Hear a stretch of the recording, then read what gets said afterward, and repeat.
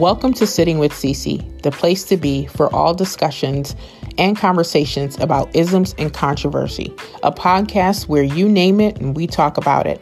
Here on our podcast, we will create a safe space so we can have open and honest conversations and dialogue. We aim to educate you to increase your understanding and awareness.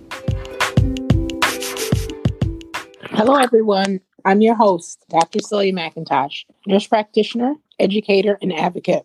Thanks for joining me for the fourth episode of Sitting with Cece. This podcast will feature conversations about all things ism and controversy. We aim to create a space where people can talk openly and honestly about issues so we can get to the heart of the matter. Today, I'm sitting down with Zahia Rowe. Zahia is a songwriter, lyricist, producer, and creative visionary who has dedicated her life to existing in spaces that elevate and change the limited narratives, images, and awareness of what it means to exist as a Black American woman. With her eclectic background of jazz, hip-hop, R&B, lo-fi, hip-hop, music, theater, funk, and soul, Zahia finds ways to push traditional boundaries in the world of music and alternative R&B. The COVID crisis of 2020 has catapulted Zahia on a new journey through sound and spirit as she captures and transports us into a higher spiritual vibration. We are extremely glad to have you as our guest, Zahia. Thank you so much for having me. Thank you very much for being here. The views and opinions expressed in this podcast are those of the speakers and do not reflect the organizations we are affiliated with. Thank you, Zahia. Thank you so much for accepting the invitation to pull up a chair with me and join the podcast today. I'm so excited to have you share your knowledge and expertise. You do so much in the musical community, and I want you to talk to us about that and unpack some of those things. We definitely also, today we're going to discuss trauma, creativity, mental health, and the pandemic. So we know that you just released a song not too long ago, and it has, I looked at it today and has over, I believe, 49,000 views for your video on YouTube. And that's amazing and powerful.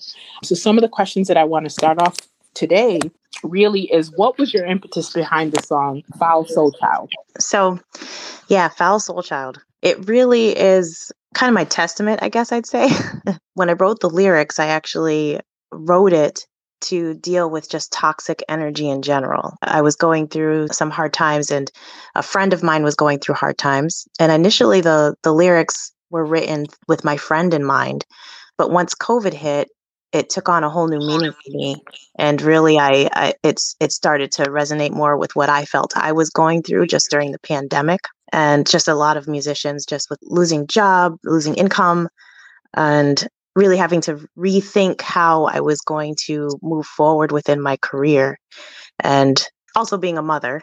So there was a lot with that, newfound responsibilities that I know many other parents had, and having to make some really tough choices. So Foul Soul Child was really this way of releasing and this way of kind of giving myself a therapeutic outlet through my art to go ahead and continue to write a full song with this topic in mind, and thinking about other women who were also going through things during this pandemic.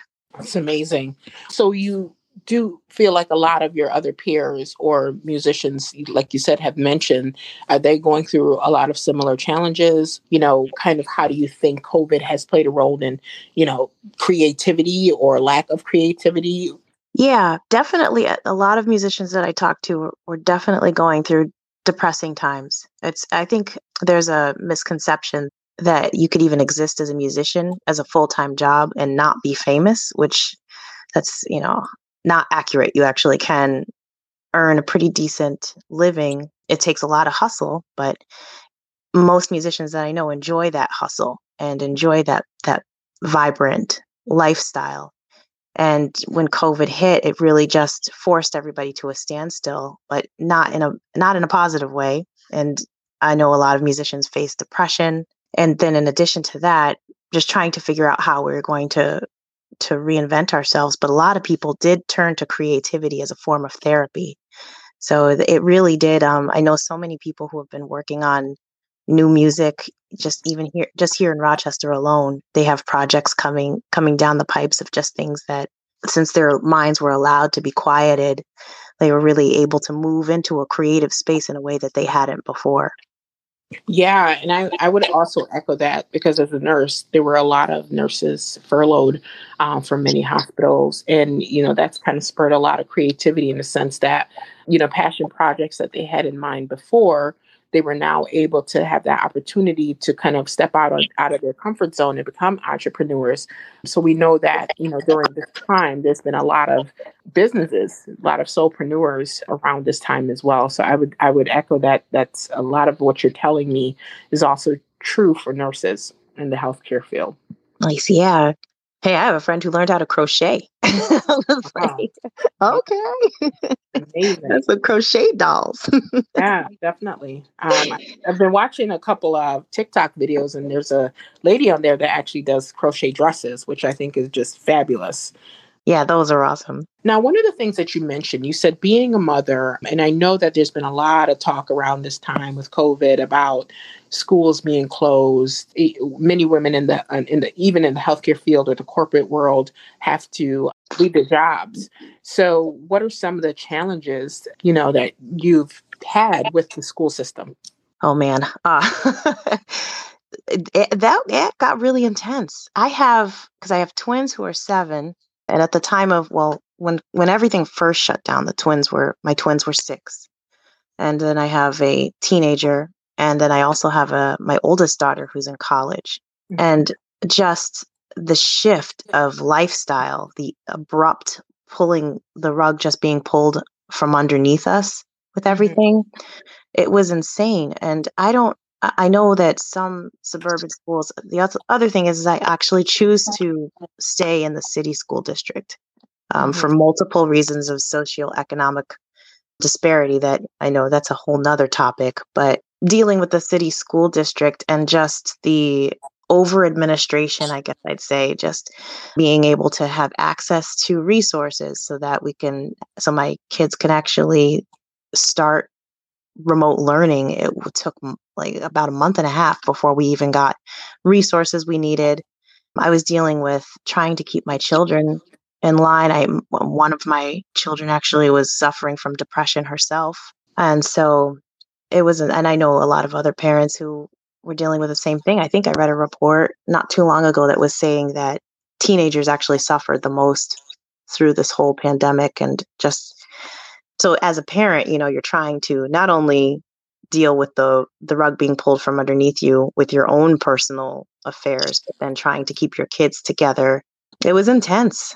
And just being able to adjust. I honestly have to say that even to this point, well, actually now to this point, I can say we're finally adjusted, but it was not a quick adjustment. Mhm. And I think that because my children thrived so much in the setting of school, for them to have to relearn how they learn while they're learning Right. was really just a heroic feat, to Mhm. say the least. Yeah, Um, and I also echo what you're saying here because we haven't really heard a lot about youth, specifically teenagers, and what's been happening in them and how they're dealing with and coping with just not being in those social circles. And actually, Senator Summer Brooke, actually had a town hall that talked about youth mental health, and it brought out a lot of discussion about anxiety and depression and just that feeling of isolation and loneliness. So it is very important to, have those conversations with those kids. And I don't think many people were, really, or many parents were even educated about the need to do that. So I think that brought out a whole lot of stuff. And then there's the other piece about the stigma as a whole on mental illness, especially in the Black and Brown community. Have mhm. you had any challenges with that? Are you noticing that as well? I do. I actually feel like the stigma has been something that, yeah, it's been so deep that even my mother, who I feel has always been very open minded, had no idea of the effect of it, Hmm. really. And yeah, we're always just told so often, and I always felt too, just as a Black woman, that you're supposed to be strong and you're supposed to be this rock for your entire family. and I've always acted in that way. I also had no idea that by me being so ridiculously independent was also a result of just the what I experienced mental health wise throughout my whole life. Mm-hmm. And so really I had to learn about my own mental health even though I've been experiencing it for years. Um, Mm-hmm. really since I was 10 or 12. Mm-hmm. But the lack of it being part of discussions, the narrative is always more so, oh girl, you got this, do you're fine, pushing on and, press on kind of mentality. It really was so deep in my just culturally for me, so deep I wasn't even aware of how much I did need to really take a break.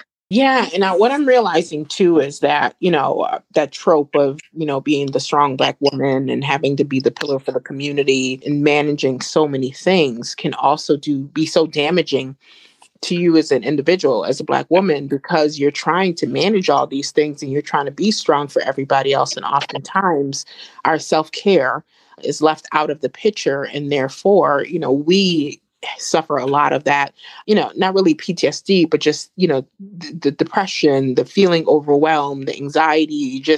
You feel like you're kind of held up to this higher standard. Like you can't, people don't believe that you're able to be weak.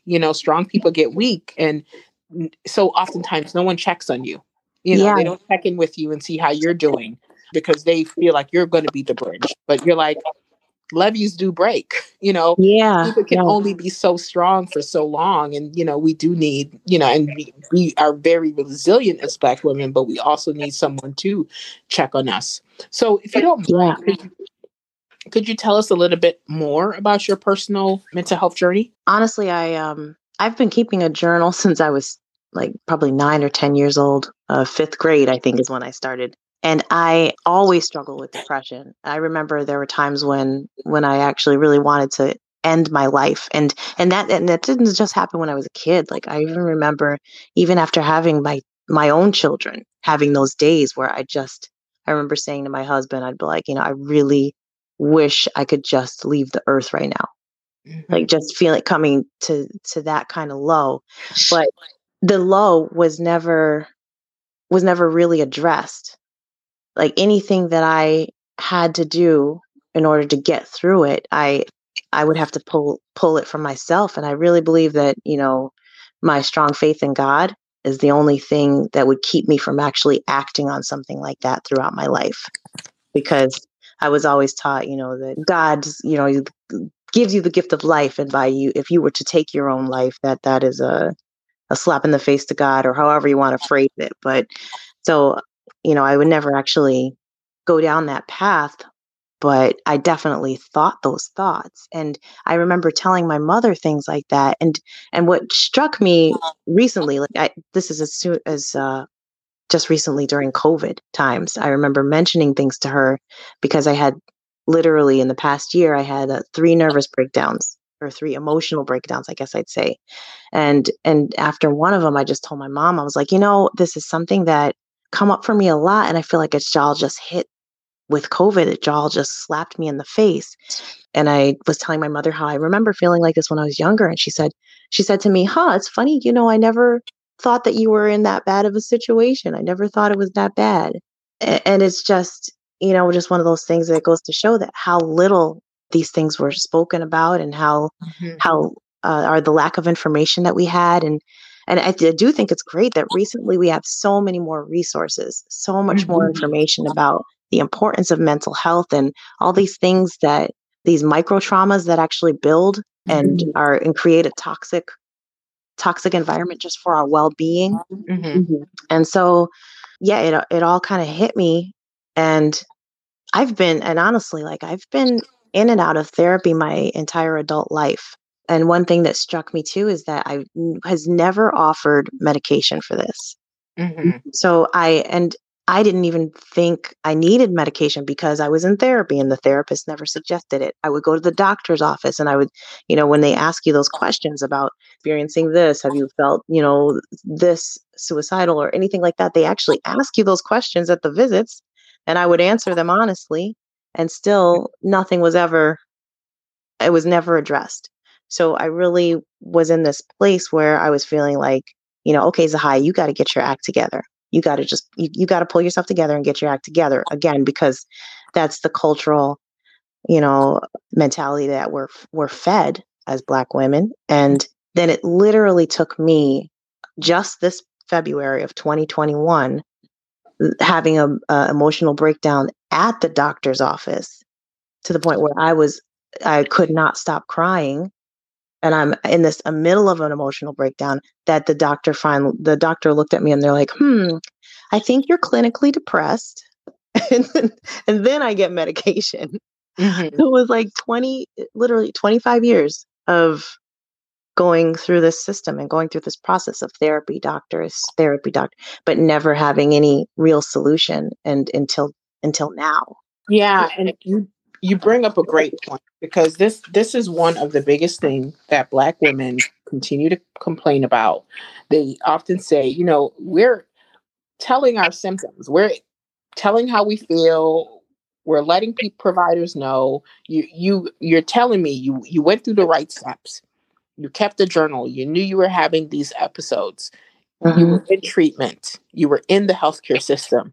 But for 25 years of you being in the system, they still failed you.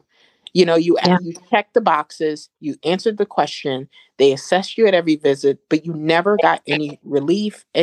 No one really took your complaint seriously, is what it sounds like. And that's oftentimes what we're hearing, that either there's a lot of delays in cares, which it sounds like it was in your case. Oftentimes when Black women are reporting their symptoms, they feel unheard, dismissed, and this continues the cycle. So so I'm sorry you had to go through that. But I will tell you that I'm consistently hearing a lot of these same themes that you're just telling me about. Even when we talk about Black maternal health, it was Black Maternal Health Week last week, and the same thing continues to happen with pregnant moms, Black moms. Yeah. Sorry you had to go through that. But you talked a lot of, you mentioned that you were in therapy. What has that journey been like in terms of finding a therapist? Has it been, oftentimes, Black and brown individuals don't want to go to therapy.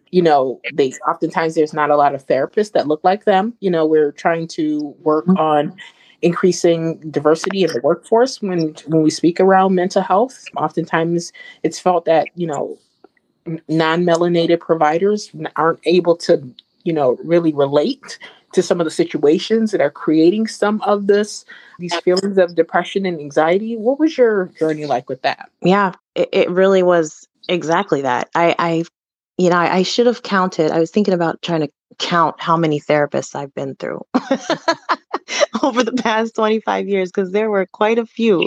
I've probably seen about, I'd say maybe six different therapists throughout my time, just trying to find the right one. And I actually in college did find one woman who was great. And I will say, out of all these therapists, I've never had a therapist of color. I did reach out. I actually did reach out to one, but that therapist was caring for my daughter, so I couldn't use her.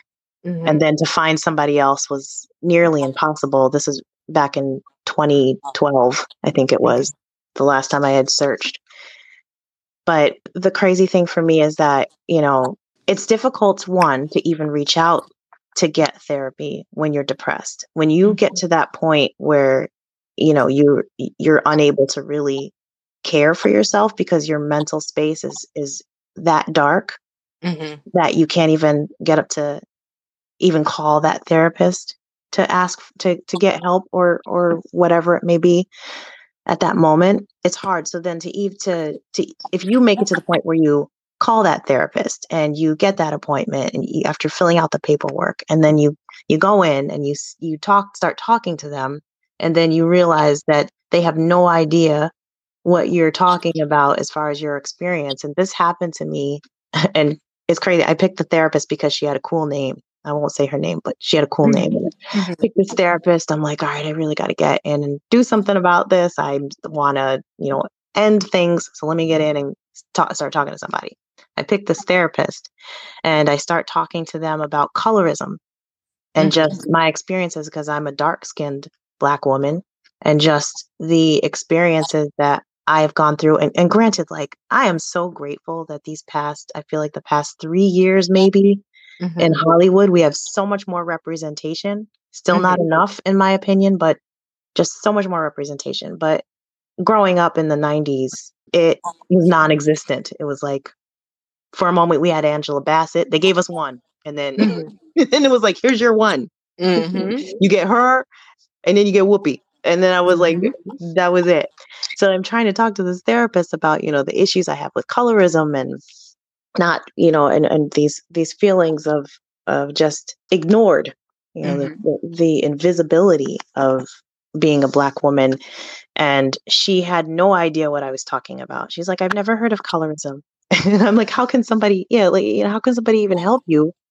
So then, you go back to the drawing board again. And it's a very difficult process, but I do believe still in the process, because even with the therapists who may not have been able to relate to me from what I was experiencing as a Black woman, there were some therapists who were so good that they were able to push past that and still get to the root of and unpack some of the things that I needed to unpack, and so I do think it's a double thing. It's like, yeah, we definitely need more Black and brown therapists so that we don't have to, so that we have a better chance of being understood and not have to go through this drawn out process. And I don't know, I kind of feel like it's a blessing that I have the therapist who I have now, because I literally was emotionally vomiting to this woman all types of stuff during the 2020 and all the killings that we were experiencing at an amplified level.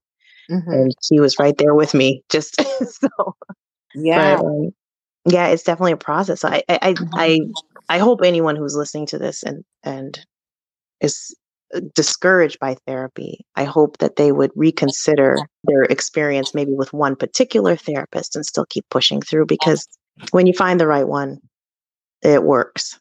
And for many, it can be very life-changing. So thank you for that. That's kind of like segues into one of the other questions that I was going to ask. What would you say to someone in the audience that may feel like they're in a dark place right now? I think it's important to remember that the dark place that you are at is not you completely. I feel like you have to somehow, and I know it's difficult when you're in the dark space, that dark place, but you have to somehow, I look at it now, having experience with that feeling and knowing what it is when I'm in there and when I'm not. Because at 45, that's just what happens. You learn things about yourself. But being able to separate that and give it a name, I think, is the biggest thing that helped me. And so I call it the dark cloud all the time. Okay, I got a dark cloud here right now. And I can't shake this feeling of the dark cloud. I've tried meditating, I've tried praying, I've tried all my normal avenues, and it's not working. And then I think the hardest part is reaching out to if you can reach out to a friend in that time, just if there's someone that you can call to help you, and hopefully you do have somebody who you can call. I also do. I would also say too that, especially now, you might be surprised who that person is. Yeah, like you could have, people that you normally are like, oh, let me call my sister, or let me call but maybe those, even though they know you well, maybe those aren't the people. Maybe it could just be somebody who you never even would expect. And that's hard to do, to really, because at that point you kind of have to expose your vulnerability. And I know that's something that just in our culture, Black and white, American, I don't know, people just don't seem to want to expose their vulnerability, because we have to so often protect ourselves from the potential backlash or hate or trolling or, whatever that thing may be.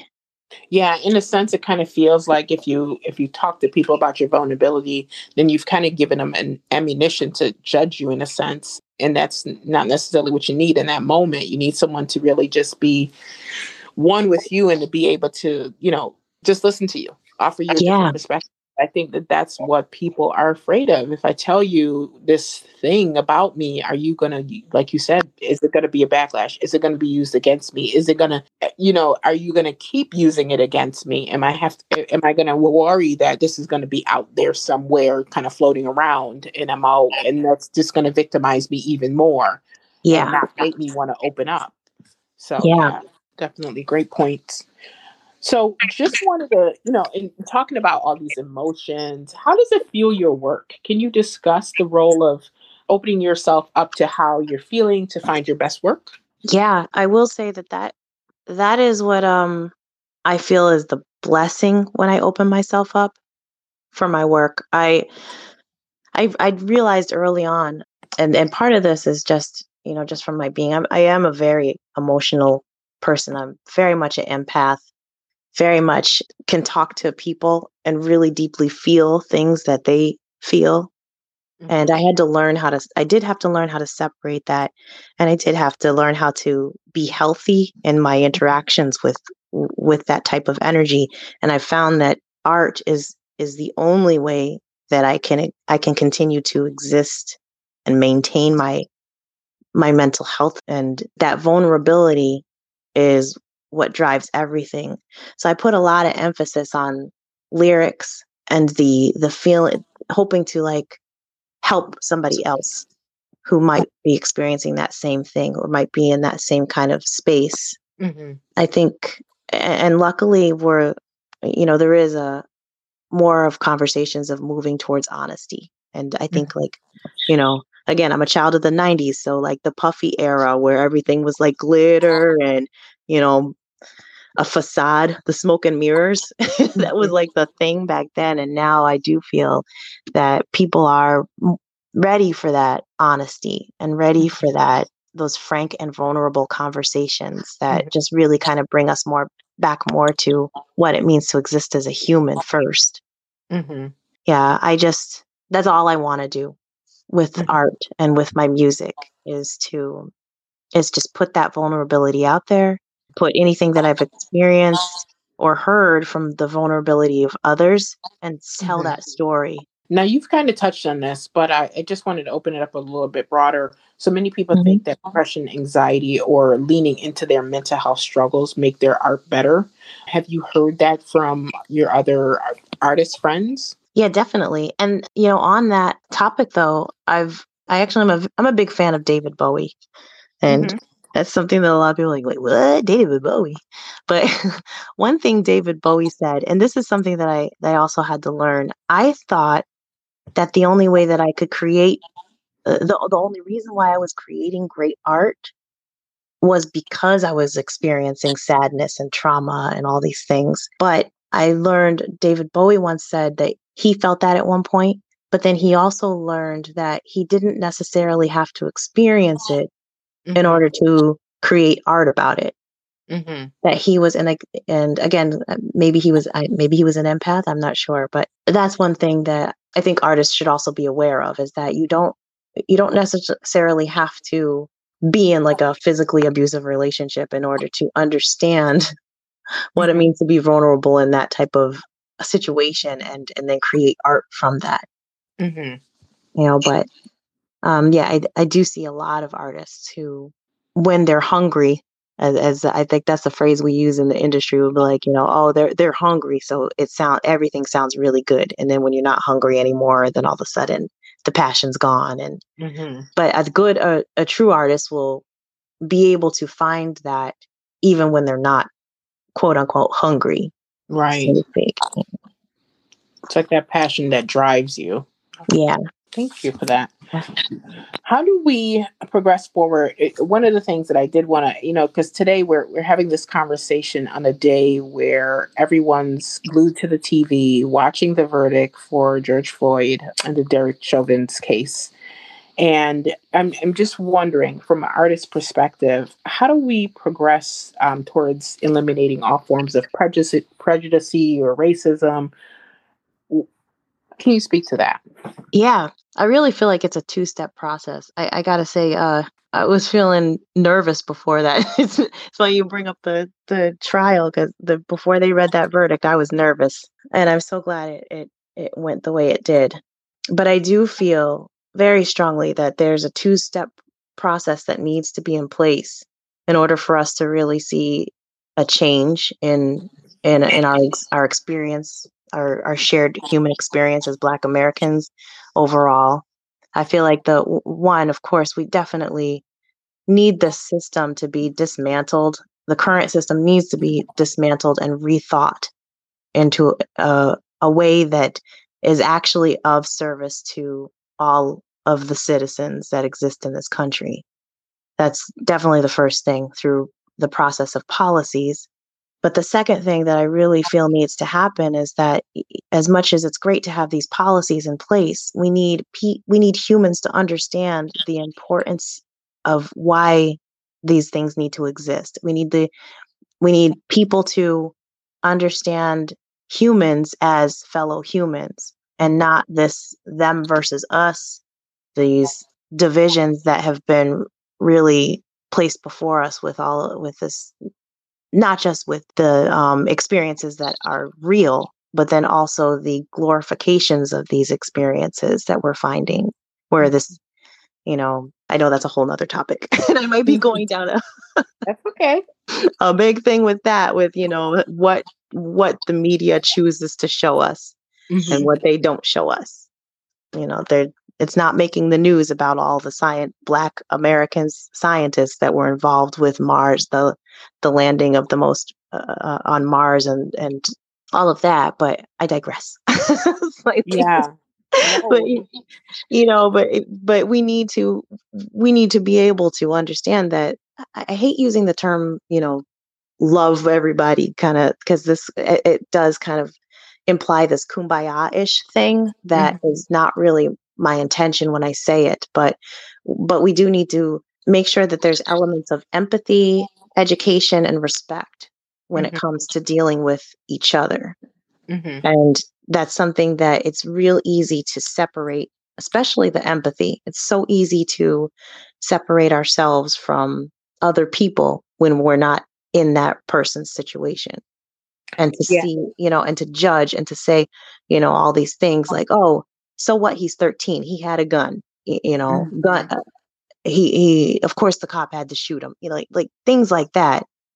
People just become more apathetic. Yeah.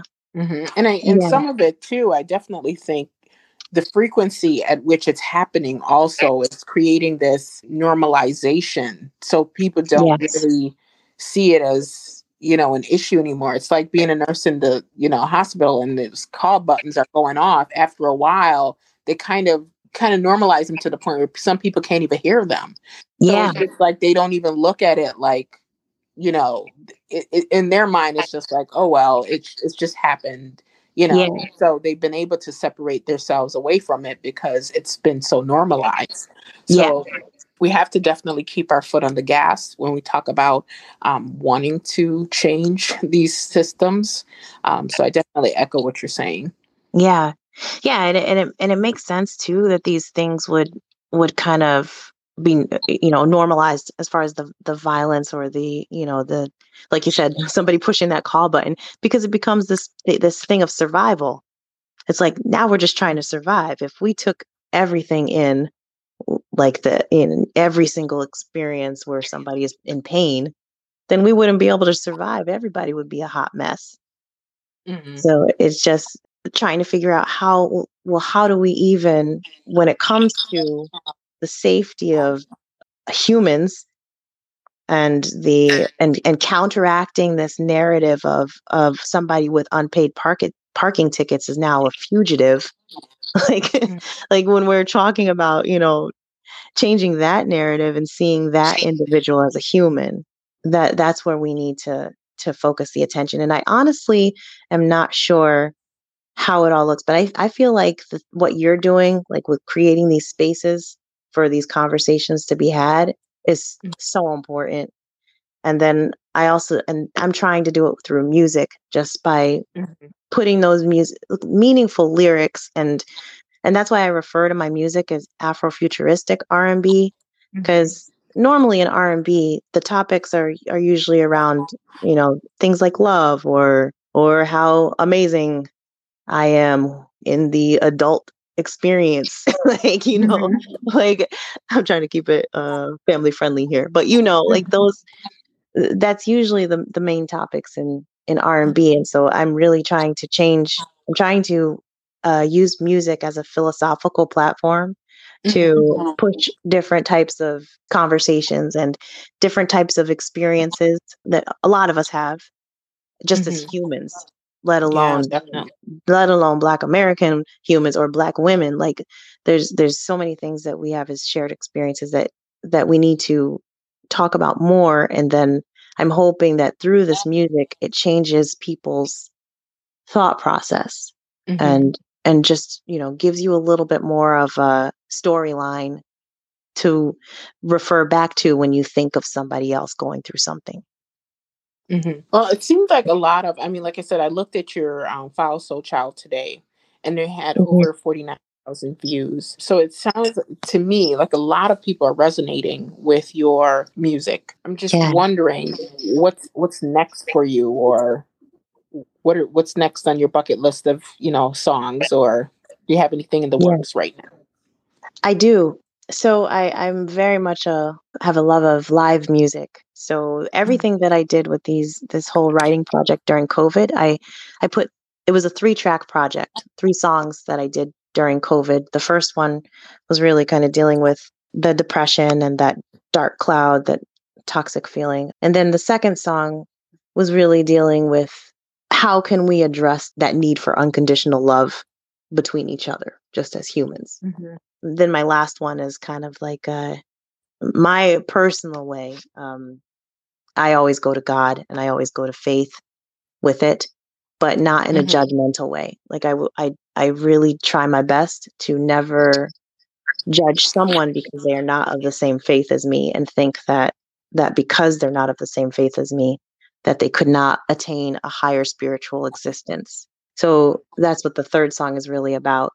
And I just got out of the studio a couple of weeks ago where we took all 3 tracks and I pulled together some of my most favorite musicians.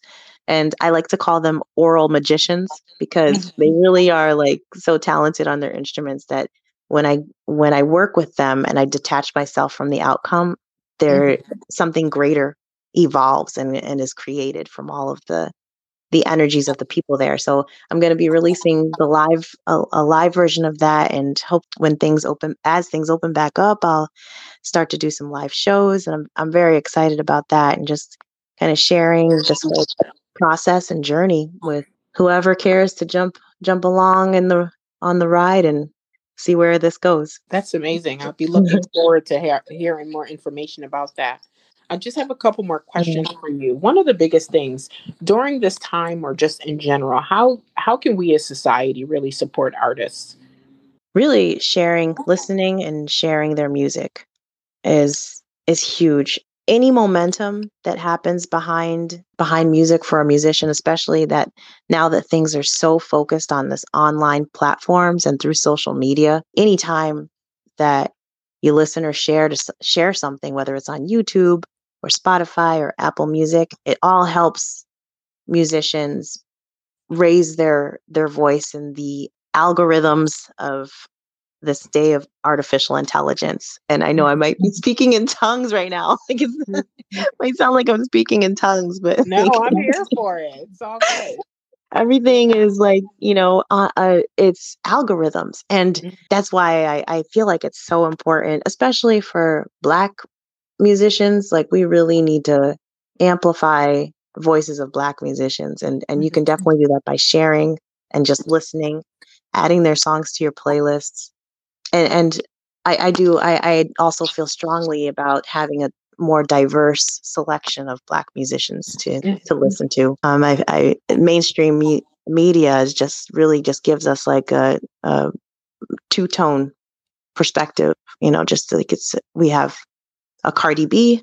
It's like you can either be a Cardi B or you can be a Jill Scott, and there's nothing else that is being presented as a reflection of different Black American experiences. So I do very much hope that people, if they're vibing with it, can support musicians who may not fit a stereotypical description of what we've been presented.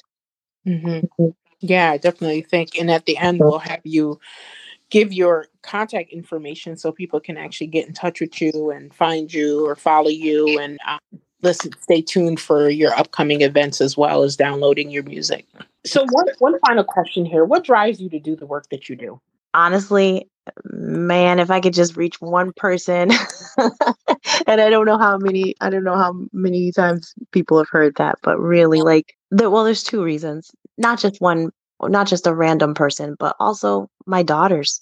I have four daughters, and one thing that I've always wanted, and it's actually the reason why I even decided to pursue music, because initially I was a computer programmer. I did that for 5 years until 9/11, and then 9/11 hit, and I was like, wait a minute, what about your passion?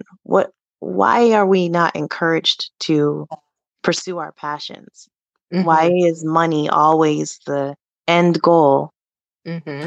And yes, I want my kids to have, yes, I want to create generational wealth for my children, but I also want to teach them that when God gives you something and you feel driven to do it because of God, and I know I'm getting spiritual now, but that's kind of my existence, and when God gives you something like that, and you have that kind of gift, and when things line up for you, you have to follow that path. And that's what I want my kids to do, no matter what they decide to do.